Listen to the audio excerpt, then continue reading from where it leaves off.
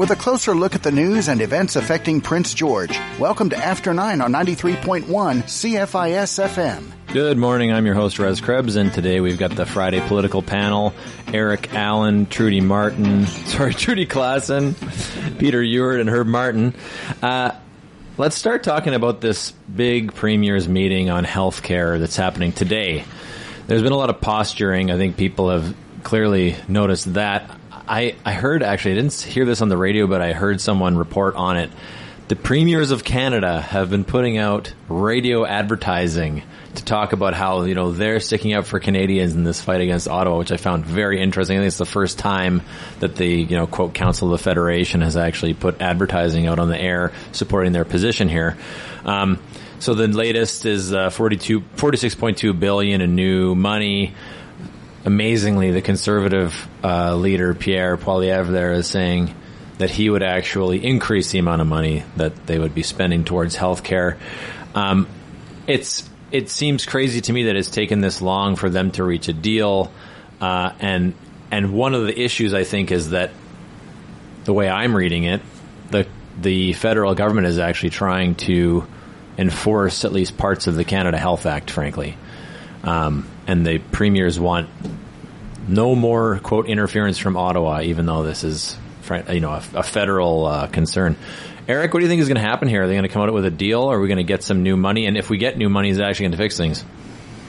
Well, we'll get the money. We won't get as much as they want, but they never do. They always ask for more and expect less. That's a normal political maneuver. But I'll try to look into some of this stuff and get a better sense of what's going on. And it's a dog's breakfast. It's the healthcare in Canada is just almost incomprehensible if you try to understand it between the provinces of different needs and wants and the territories and the funding and the rest of it. So Newfoundland is, I think it was Newfoundland or one of the eastern provinces anyway, they're prepared to accept this as is because they need the money. Yeah. And they need the money because they got lots of seniors and very few young people. Now just think of that statement for a minute. That means their back is against the wall and the province is going downhill.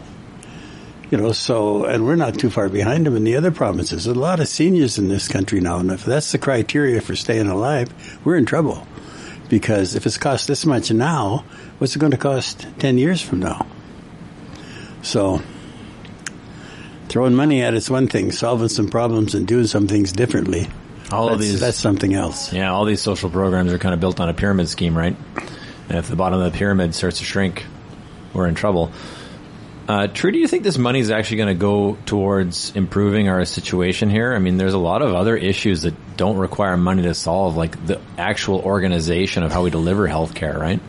You're baiting me.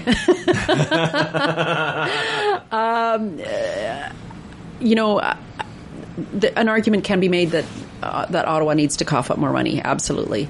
However, I have real concerns that we really need to fix how our healthcare model is working. I don't think it was designed in the 50s.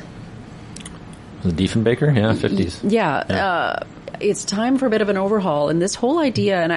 I was glad to see that the Prime Minister actually acknowledged that very, very gently that maybe perhaps things aren't working as well as we hope. In Canada, if you're dying, you get instant medical care. It's really awesome. But if you are anything short of dying, you are facing a long wait. And we need to change the models. And I think that would work best if each province was given the freedom to do that. I am totally in favor of single payer, which would be our governments. But I think we need to explore different ways of providing the services of healthcare, because what we have is not working. No one can tell us that it's working. And like Eric was saying, it's just going to get worse. We are at the beginning of the boomers aging. And, we can offer MAID. Oof. Yeah. Yeah. So that's where we're at. And if we don't have this conversation now, we're in serious trouble. And because, we might have a 10-year window to begin to deal with it. And that's probably about how long it would take to actually put in some substantial reforms, which would give us the time. But yeah, that's I think where we're at. Peter, you got a doom and gloom story? You got a magic bullet for us here? Well, when you look back at the current crisis in healthcare, we can trace it back to, like, in terms of funding cutbacks, to the 1990s with the federal government, the Chrétien-Martin government, cutting the health transfer payments to the provinces. And, since then you've had this finger pointing going back and forth, right, where the provinces themselves are doing cutbacks. And anyway, there's all kinds of shenanigans going on in terms of how this is delivered. I think one of the things that strikes me about this whole thing is that you have the politicians and the top-level bureaucrats making all these decisions about what's taking place. Whereas when you look at who are the real workers in the system and all this, it's the healthcare workers and staff and medical staff who have a huge amount of experience with these kinds of things, but who get left out in the cold too often, right? Like, for example, with the pandemic there. They had all kinds of ideas and requests and things like this, and they weren't listened to in various ways. So I think that instead of trying to cook up schemes coming from the bureaucrats and the politicians, that we need to go to the healthcare, the on-the-ground healthcare staff themselves, and work up from there in terms of what is needed and so on. Because I believe what's happening right now is that the big private companies, the big conglomerates and all this, they're sort of moving around in troubled waters, right? Looking to, when they see all this fighting taking place between the federal and provincial governments. And, to me, that's not a solution.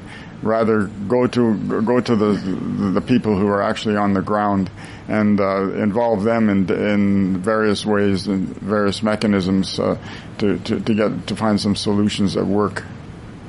Right. Herb, do you think that this is this point about private corporations going off in troubled waters, I got actually an interesting story about that, but I want to hear from you. Do we have a way forward here? Is there should there be some Canada-wide guidance on this, as the federal government was saying, like some metrics that they can provide to the feds for, in exchange for the cash? Or should we just be continuing to allow provinces to kind of make it up as they go along and do each individual? Well, I think this whole idea that private corporations are somehow going to, solve all our problems is a crazy idea. We live next to what is arguably the world's most wealthiest country, the United States, and you look at the healthcare system down there, and it's a mess. And it's based on free enterprise. It's based on private corporations, and they pay twice as much per capita for healthcare than we do, and 20% of the people living there don't have health insurance, and they have worse medical outcomes. If you look at in terms of life expectancy, in terms of infant mortality, in terms of a number of metrics anyway. So I think we should actually start looking without a jaundiced eye at our own system. Everyone loves to complain. Everyone, but really the outcomes are pretty good. And there's a reason why Canada is actually becoming a preferred immigration destination for immigrants of all over the world. And one of them is our healthcare system. So, one thing that premiers love to do is take on the federal government. It gives them a sense of purpose. But in the last year, we've found that both British Columbia and Ontario have actually not spent all the money that they've actually had budget surpluses, and so it makes in Ontario, I think they actually had funds earmarked for healthcare that were not spent. So that really kind of hollows out the arguments against this supposedly underfunding. And I think it's always a messy business, healthcare, but generally we actually have pretty good outcomes, and there's always room for improvement. But let's call a spade, and we've actually got a pretty good system. It's interesting, this issue with corporate actors in the space isn't just about them kind of setting up businesses that will take over from the public service, right? I have a friend whose partner recently completed a program to become a respiratory therapist, right? And she did one of her practicums here in Prince George at what is supposed to be a teaching hospital.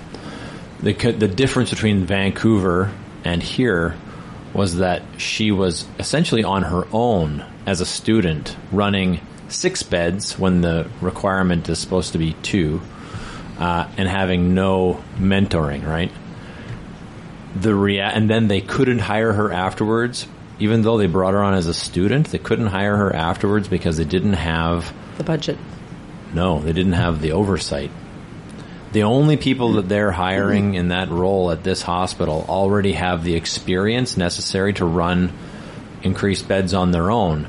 The other issue, of course, is that there's no funding to attract talent here. There's apparently the government system, and I believe this, doesn't allow for relocation bonuses, etc., right?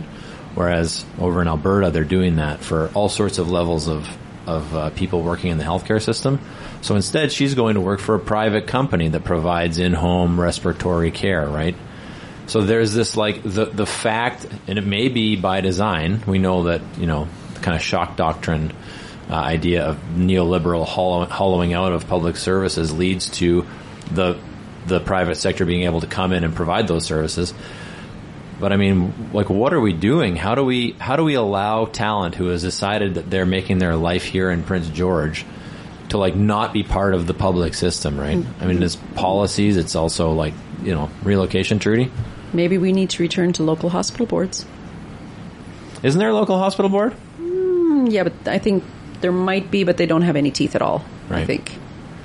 Yeah. I mean, I heard, I don't know. No, I shouldn't repeat that because I don't know for sure if it's true. But I think, like, we've really got to look at, I really am a believer in more local decision making, because when you are local, you have to, you meet these people in the grocery store and when you're shopping, and you are accountable to the public. And I think we need more of that.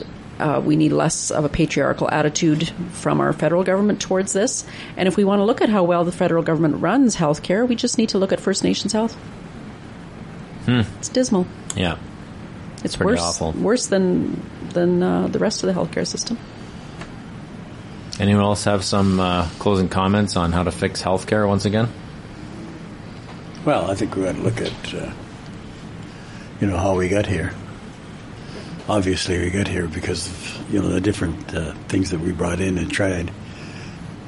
You can't argue and get into all of this stuff. Like, Prince George was set up as a teaching hospital because Vancouver doctors refused to teach that many students anymore. They said, we're not doing this anymore. And so they set up Kelowna, Kamloops, I think Nanaimo and Prince George. So it's a teaching hospital. First year is at UBC. Then you have 2 or 3 years here. Then you might end up in Toronto for your last 2 years. So it never was set up to be a long-term sort of thing. It was to take the pressure off Vancouver. But we never recognized that. We went around and say, we had 5,000 people at a meeting and we got a teaching hospital here. Well, no, you don't. Like, I've, said, if train them in the north, they'll stay in the north. Does anybody ever give you a figure of how many stayed? I've never heard it. Yeah, it's a really good question. We got to take a couple breaks here, and we'll be back after these messages. I got one. The Beatles formed in Liverpool in 1960 and consisted of John Lennon, Paul McCartney, George Harrison, and Ringo Starr. They are widely considered to be one of the most influential bands of all time. The band's innovative songwriting and musicianship, as well as their charismatic personalities and sense of style, helped to shape the popular culture of the 1960s and continue to influence music today. Join us on Thursdays at 6 p.m. for Apple Scruffs, only on 93.1. Ron's Hole in the Wall is now open 6 days a week in the Q3 Creative Business Hub. Stop by and check out his great assortment of books, magazines, DVDs, and collectibles. Tuesday through Friday between 10 and 2. Ron's Hole in the Wall is also open during the Q3 Community Market, Saturday from 8:30 to 2. Drop in regularly as always something different in store. Ron's Hole in the Wall, now open Tuesday through Saturday in the Q3 Creative Business Hub, downtown at the corner of Quebec and 3rd. Update your look with exciting new free frames from Sabres Optical. Purchase a set of lenses and get the frames for free. With over 1,000 frames to choose from, you'll find the perfect pair. Sabres Optical, celebrating their 20th anniversary. Stop by for a visit at 1537 3rd Avenue downtown or call 250-563-5811. Your new look awaits at Sabres Optical. Their 20th anniversary sale is on now. Forecast from Environment Canada. Mainly cloudy today with a 30% chance of showers. Winds from the south at 30, gusts into 50, a high of 4. Partly cloudy tonight. Winds from the south at 20, a low of -2 with a wind chill to -8. For Saturday, flurries. Wind from the southwest at 30, gusts into 50, and a high of 1. Keeping you up to date on current news and events in and around Prince George. This is After 9 on 93.1 CFIS FM. We're back. Peter, you're going to have the final say on this healthcare question. Well, I think a really important thing to think about is the whole question, like, it's often presented as if healthcare is some kind of drain on the system, that it's a cost, right, and that, it's an endless cost and so on. But that's far from the case. Healthcare, the product of healthcare is a healthy population, a healthy workforce. Healthcare workers add a huge amount of value to the economy through their work, to keep people healthy. And I think that concept, and we saw that in the pandemic, how absolutely essential they were and how they put their hearts and souls into the whole thing. So I think recognizing that healthcare workers actually create value and added value and all that is very important. And I think it's connected to the idea that we need to view healthcare as a right, more as a right rather than some kind of add-on or whatever, right? For me, those are two important points. Thanks, Peter. We did want to move on to there's more bad news for Prince George's economy. The projected job growth for I think it's called the Cariboo Economic Region, is the lowest in BC over the next 10 years. 0.2%. And 93% of that is actually going to be replacing people who are retiring. 93% is just replacing people who are retiring. And that's 93% of a 0.2% job growth. So less than 10% of this little tiny bit of less than 0.02% of job growth in the next 10 years is new jobs in this region. It's so depressing. Like, what are we supposed to do here? And, with the continuing shrinking of the forestry economy, although there are lots of folks who are claiming that, for instance, mining is going to save us, that's another fickle industry, right? Your copper goes down, like what happened in Princeton. Your copper goes down. All of a sudden, you just close the mine, lay everybody off. What's the outlook here, Trudy? That's really interesting. Shortly after the Canfor announced their layoffs, one longtime resident, respected in the community, said to me, "You know what? What people forget is how resilient we are." And I know you just quoted those statistics, which are very dismal, but she said, people are resilient. And she said, we've lived through, I think they had moved here in the 50s or something, or 60s, and she said, things go up, things go down. Prince George, people just keep ticking. So that is our greatest asset. Right? I mean, I really believe that. We just take our lumps? No, people. People is our greatest assets. And people figure things out because of for their own self-interest, right? So, I mean, I think the thing with mining, and the reason I think that it won't go down in the next 50 years probably, is because of electrification. And because we don't even have anything near enough minerals for the electrification that everybody wants to do. So I think that's going to be very stable. And I think the opportunities that we have through mining, through energy with either natural gas or hydro. Those are all things that are huge. I mean, the world runs on energy. I think we need maybe, because Prince George has been down for so long, and not down, like we've ticked along, right? Like we don't really have a thriving, vibrant mindset, I think. And it's partly why I ran for council, because I really wanted that future for our kids. I watched Prince George survive and try to thrive, but we just never quite got there. So, I mean, if I can say in 4 years that we're doing a little bit better on that, then I will consider my time very successful. I wonder if this is actually about thinking about how we really measure our prosperity. Peter, I know you've got something to say about this. Yeah, well, in terms of measuring our prosperity, Prince George, the Prince George region, like as Trudy was talking about here, there's always been a huge potentiality here, in terms of like looking at Prince George itself. It's a hub of a vast region, a service center, with and there's all kinds of resources, forestry, metals, minerals, energy, oil and gas. And we have infrastructure here. We have rail, road, air, gas pipelines, energy, government services, court services, northern health, education, CNC and UNBC, and there's sports, recreation, infrastructure, and forestry manufacturing, and so on, right? So there's a lot of the things here, right? But part of the problem is the whole question, like, of what are some of the core industries and their continuation. And support those services, yeah. Exactly, right? And, like we do have a situation where the wood industry is in a kind of a decline. It's not going to go away, but it's in a kind of decline. So, for me, one of the most important things is that looking at the industries that have been here, like forestry, for example. Forestry has created huge value for this province, right? In terms of revenue for the corporations and revenue for government. And you look at some of these small communities like Houston and Chetwynd and all this, and they just contributed a tremendous amount of added value, but it's not recognized in terms of the mechanisms so that some of that value stays back in the communities. That applies to Prince George as well, right? That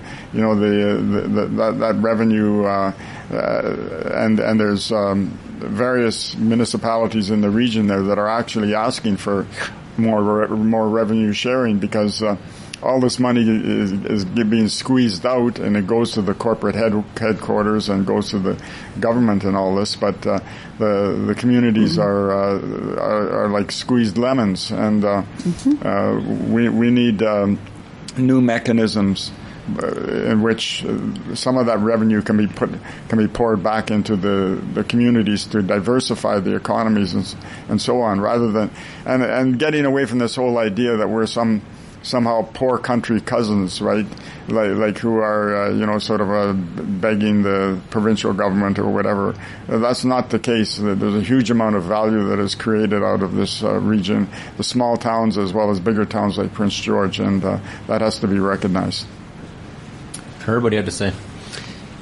Yeah, I think there's tremendous opportunity here that is untapped. The forestry basically is just being extractive up to this point. We have to start investing in it. We have to start doing some advanced silviculture techniques, such as they use in Sweden. We could double the fiber production per hectare that we currently have. So I think there's all sorts of opportunities. We have to actually get together and, like Peter was saying, work as communities and assert our rights. So within the next couple of years, there's $8 billion of softwood lumber tax that the Americans have collected, and I think the government should be negotiating directly with the Americans on our behalf, and the people of BC should be receiving a good portion of that money to reinvest in our forest industry for the next. For our future, and that's That's one thing we can do. The other thing is to start reasserting community rights over our forests. Prince George does not have a community forest. It's one of, it's the largest forestry town in BC that does not have one. There's over 100 different communities that do have one. Why does Prince George not have one? It's mind-boggling. Eric, do you think? I mean, we were talking about this reinvestment thing. There's new money coming out from the provincial government for forestry, but is that kind of good money after bad? Is there a way to actually diversify instead of just chase down the last bit of fiber that we've got? Well, I don't see how you're going to build the economy on government money. I mean, they may be able to give you money to get started, but you look around Prince George, you go up down 3rd George and make a list of all the people in the last 20 years that invested money there. They're kind of hard pressed to find it. You see a lot of windows that are boarded up and they got a newspaper in there or whatever. But you did get a new pizza joint here, up on 5th Avenue here. It opened up a couple of weeks ago. The Domino's? Yeah, so things are looking up. And 3 more McDonald's? But the thing is, when you come down to the nitty-gritty, I'll give you an example. The mine in Daco, Imperial Metals, shut down, I think, 10 or 12 years ago. But the company that owns it never shut down the one that was in Montana or Idaho. They carried on down there, and they've been working every day since. Those are the types of things that's happened when you have multinationals running companies. They can either run in Australia or run in Prince George, whatever suits their fancy. The paper mill in Mackenzie was shut down by Abitibi from Quebec. And it just was a single line item. Okay, this one's got to go because it doesn't fit in with our future plan. Yep. So we've got nobody. We've got potash, sulfur, coal, wheat, containers, all the rest of it. They just whistle through this town and go to Prince Rupert and go somewhere else. Unless you can figure out how to stop that, it's not going to change. All right, we'll take a short break. We'll be back after these messages. The Prince George RCMP is requesting your help in locating 35-year-old Lucas Kenneth Richard Turner, wanted for 2 counts of theft under $5,000 and failing to comply with a probation order. Turner is described as an Indigenous male, 5'9", 141 pounds, with black hair, brown eyes, and multiple tattoos, including 2 tears near his right eye. He's considered violent and should not be approached. If you know the whereabouts of Lucas Turner, please call the RCMP at 250-561-3300. Life Before the Pulp Mills from Your Council of Seniors is a unique look at the early years of Prince George, the Goat Island Swimming Hole and Pier, the Old Army Hospital, and making do during World War II. It's a look back using the words of past Prince George residents, such as the Peckhams, Ollingers, Kirchkeys, and others. Our city in the 40s, 50s, and early 60s comes alive for just $20. Life Before the Pulp Mills, available from Your Council of Seniors office at 7th and Victoria. Prince George Potter's Guild is taking registration for upcoming classes. Take the Beginner Wheel Level 1 course Tuesdays from March 14th to April 18th with 6 evenings of instruction, followed by 1 month of studio time. Clay and use of tools, as well as glazing and firing during classes, is also included. Registration and full details on this introductory course are available through the Potter's Guild link under programs at studio2880.com. The Beginner Wheel Level 1 course, Tuesdays from March 14th to 18th from the Prince George Potter's Guild. The downtown branch of your Prince George Public Library is hosting another Games for Grown-Ups evening on Thursday, February 16th. The free drop-in event runs from 6 to 7:30 and gives gaming enthusiasts a chance to challenge other players at board or video games, meet up with former adversaries, and make new friends, or enemies. Games for Grown-Ups runs every second Thursday at the downtown library from 6 to 7:30. Come on down and let the games begin. It's after 9 on Prince George's Community Station, 93.1 CFIS FM. There might be a bright spot in something here.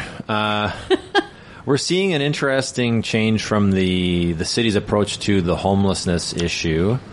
I don't know if Trudy can even say a thing about this, but whereas a year and a half ago they were busy bulldozing tents, now they're actually bringing dumpsters into Millennium Park and trying to clean it up, although they say that they don't have much that they can do.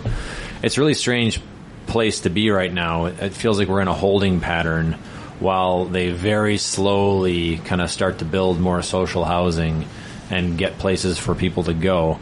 I don't know if people think that this is this just the city being afraid of losing another fight, or is this, a new kind of human face on this issue? Peter? Well, I'm looking at the latest press release there, and it sounds very much like as if the city is giving up and solving the encampment issue. And I think that there's a couple of things there that the city needs to do. And number one, revisit the whole idea about assigning a certain territory for overnight camping. Because we need a immediate addressing that immediate problem. And the second thing, of course, is to keep the pressure up on the provincial government in terms of the housing issue and the healthcare supports and so on.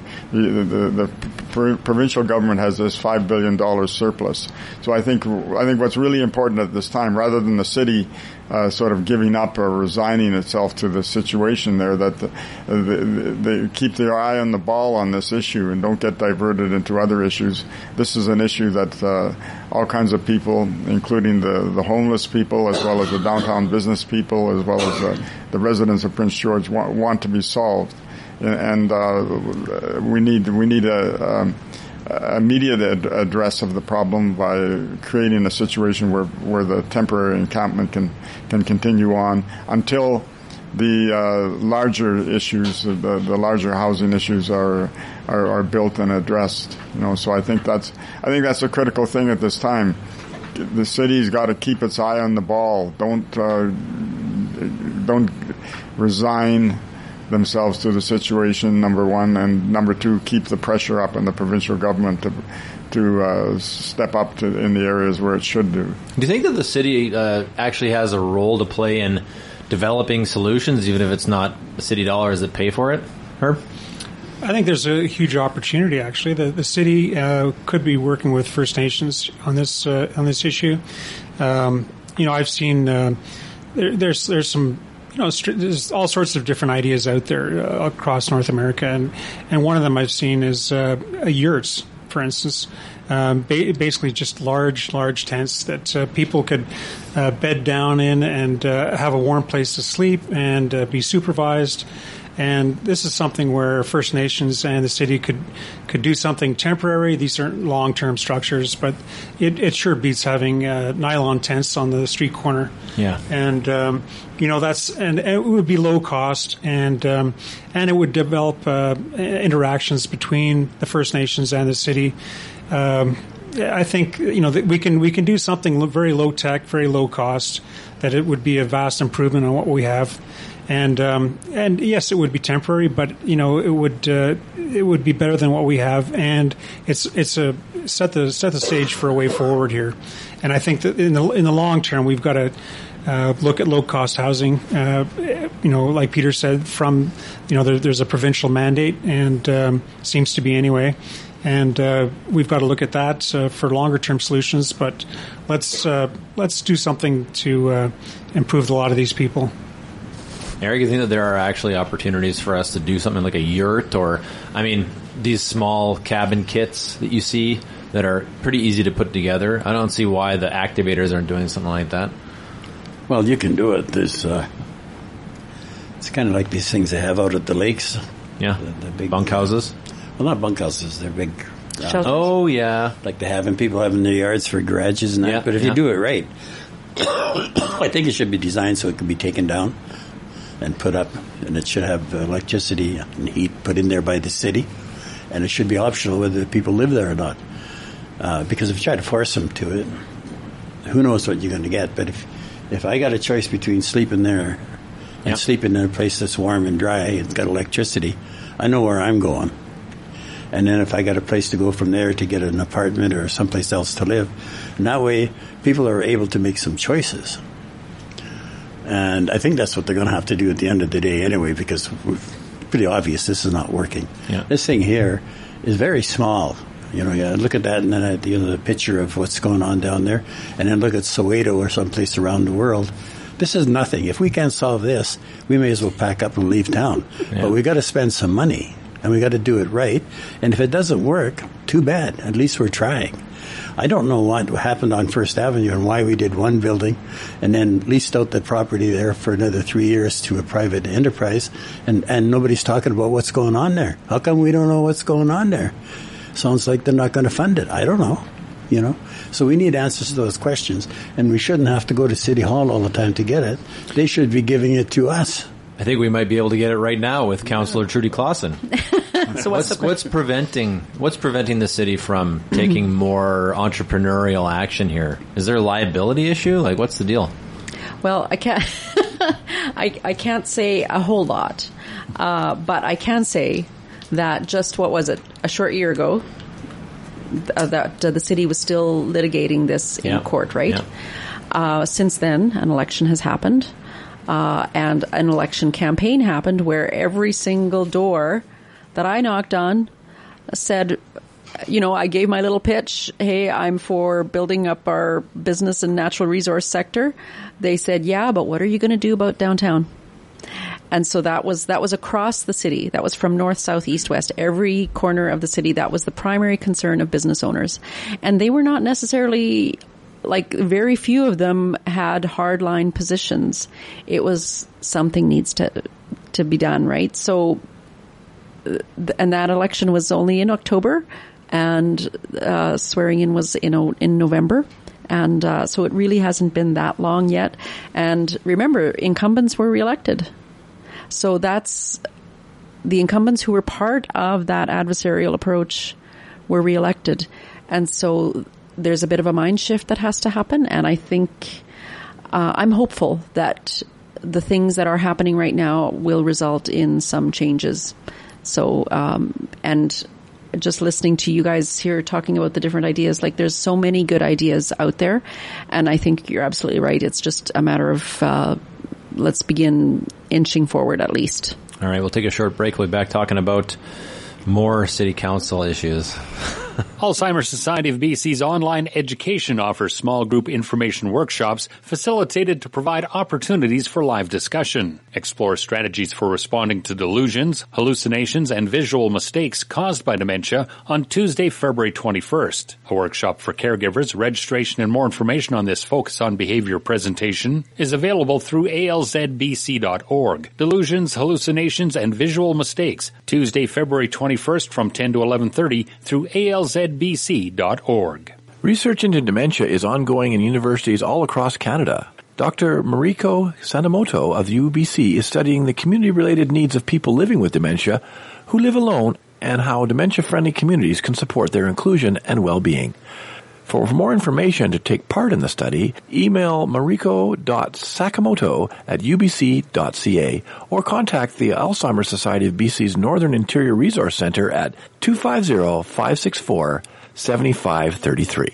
The dementia experience involves change, loss, and uncertainty. Join the Alzheimer's Society of BC to explore strategies to help you and those around you cope in the face of these changes Wednesday, February 15th at their Resource Centre on Victoria Street. To register or for more information, visit the First Link Dementia Helpline at 1-800-936-6033. Coping with Change, Grief, and Loss, Wednesday, February 15th from 10 to noon at 1811 Victoria Street. Forecast from Environment Canada. Mainly cloudy today with a 30% chance of showers. Winds from the south at 30, gusts into 50, a high of 4. Partly cloudy tonight. Winds from the south at 20, a low of -2 with a wind chill to -8. For Saturday, flurries. Wind from the southwest at 30, gusts into 50, and a high of 1. Featuring the people who make things happen in Prince George. You're listening to After 9 on 93.1 CFIS FM. All right, we're going to talk about actually the City Hall actually stood up to a developer, I was happy to hear, that was trying to change their covenant on this, frankly, sweetheart deal on a piece of land close to the bottom of the hill of the university. The deal was, I think, $500,000 got them this piece of land at the corner of, I want to say, 5th and Tabor, and they were meant to build student housing there. They wanted to change it to seniors housing, and they actually were pushed back. City Hall pushed back. However, there were a bunch of changes made to that covenant in the intervening time just by city staff. And I guess the question I've got is, if you're going to make changes to covenants, I understand that not every single change should go through council, but at what point, where is that line? And you know, I mean, was it just that the Prince George Citizen had kind of found this piece of information and was pushing it publicly that it actually went in front of council? Herb? There's more problems than that. So originally the property was sold to this developer for what seems to be below market prices. So there's the city has to take a good hard look at the way it disposes of property. It has to be publicly advertised. There has to be an auction, and then you can arrive at a fair market price. When you have bureaucrats and land developers entering into a deal, and then everyone claiming afterwards it was a fair market price, well, I don't buy it, and no one else should either. So first of all, the land went for below market price in return for socially needed housing, which was then not. The company refused to or did not advance as per the original agreement. The city originally had the right to buy that property back. That was changed, it seems, by city staff without notification of any councillors or the city council at all. So it's just a mess, and it may very well have contravened some basic rules that are there in the community charter. There should be an investigation. I really highly doubt there will be one. I think probably we're going to see yet another city employee given early retirement and a package, and we won't even find out how much she was given or if it was a she. But this is something we've got to keep on this and really look for transparency and honesty in our city's dealings. Eric, I mean, this was supposed to be for student housing. Education is actually where a lot of our growth is probably going to come from. Talking about job growth in the next 10 years, international students coming here. Why was this even an option for them to change the covenant? Well, of course, that's what we don't know, and nobody's talking about it right now. But one of the first things I would wonder is, well, if your plan was to build student housing and you're going to invest that much money in it, what changed your mind? Could it be that the student housing they got down by the library there is only half full or something? Could it be that, there's X number of people that are in apartments and a bunch of other students that are living in homes or basement suites or something, and some of them 4 or 5 of them to a 2-bedroom apartment or 6, whatever, doesn't matter. And the assumption that they're all going to move into this, like I heard one thing, like at student housing, they want a year lease, but most students only want it for 8 months, and that's a problem. Mm-hmm. They're not going to pay 4 months for nothing when they go back to wherever and then come back the next year. So there's all kinds of problems there, so we can't make the assumption. So the guy might have said, well, it's either if I have to build students housing, then I'm out of here. And the city could have got the property back, and that would have been the end of it. Sounds like somebody had an idea, well, maybe we can go to seniors housing or do something else, and then they started to play with it a bit. Negotiating without a mandate. Yeah. Trudy, do you have some insider information you can share with us? Well, I better not share insider information, but this is an item that we got actually quite a lot of emails on, and I want to encourage the public. Honestly, sending emails is really effective because it shows people care and it provides moral courage when you know you have to make a tough decision. I think what the public knows. There are certainly changes that we can make in terms of process, and I know I've had a number of people reach out and say, listen, we do really need to have a different system. We do need to have public auctions that are open for that transparency. And I wasn't there when when this business deal was arranged because it was done quite some time ago. When was it? 2019 written up? I wonder a little bit about the wisdom of having designated student housing at a 45-minute walk. I think 45 minutes is a bit long. It's on the bus line. I mean, it is on the bus line. So maybe that's... People aren't walking to UNBC, I tell you. They're not, hey? Okay. All right. Unless it's on the site, right? So, yeah, I think there's definitely, like, this what has happened here and the fact that council voted it down, I think that's going to be a signal that, okay, we do need to look at doing things differently. So hopefully that's what happens because, we added the word transparency to our strategic plan. So let's hope that we get some of that. Okay. Peter, you got last word on this. Well, just to reiterate what Trudy's saying there, the whole question of transparency, it's a concept that should be aimed for, but you need processes and mechanisms to make sure that happens, right? And so I would look forward to seeing council's ideas in terms of what concretely can be done so that this kind of situation doesn't happen, or like where people feel that they've been left out in the dark and that some monkey business has gone on and so on. Eric, one more thing. Yeah, I was just going to say the sale of property and that type of situation, it's all done in closed meetings. So you're not going to get any transparency at a closed meeting. So you better change the closed meeting rules. Interesting. Her final thought. Just in terms of value, that's 14 acres. It's roughly could be up to 82 building lots. Building lots in that area go for $150,000 each.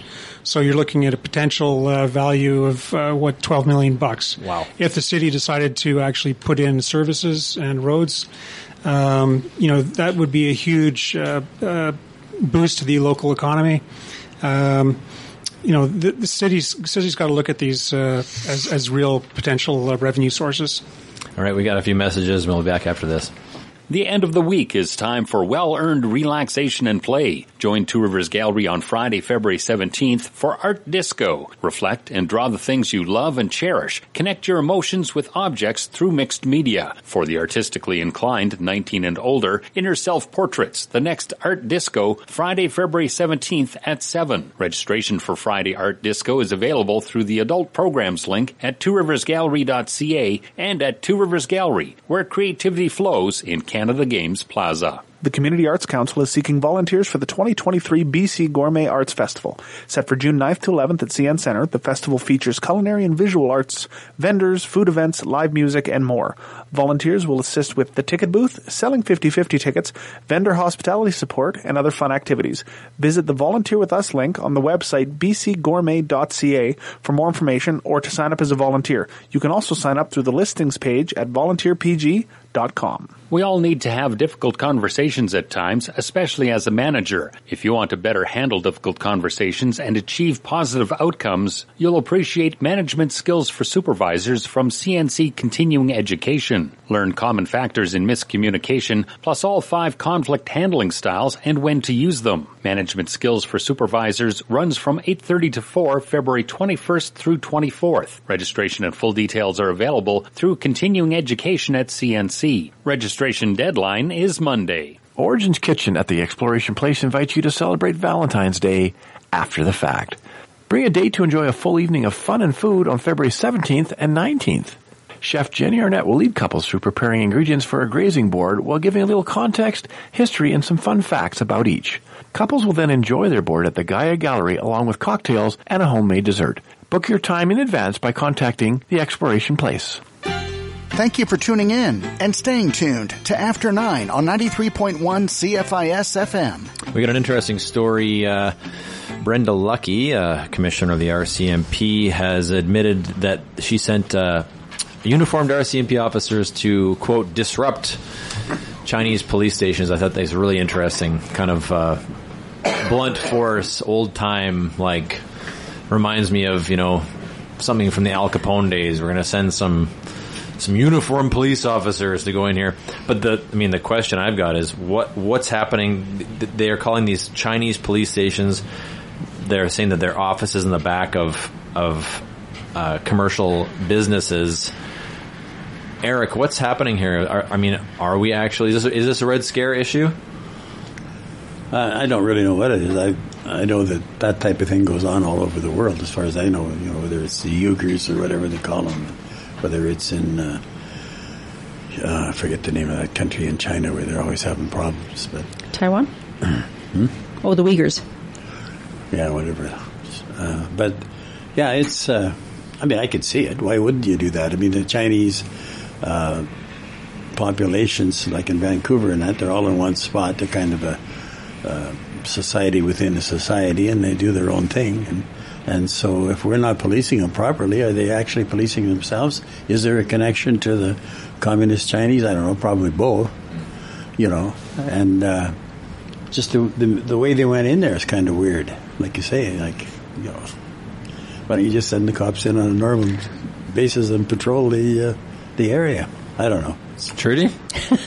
Well, as I'm thinking about this, and it's like, okay, I thought the role, because Eric was saying, this happens all over the world, and it's like, well, I thought we had embassies for that, and consulates that would serve our residents, and don't we have a Chinese consulate?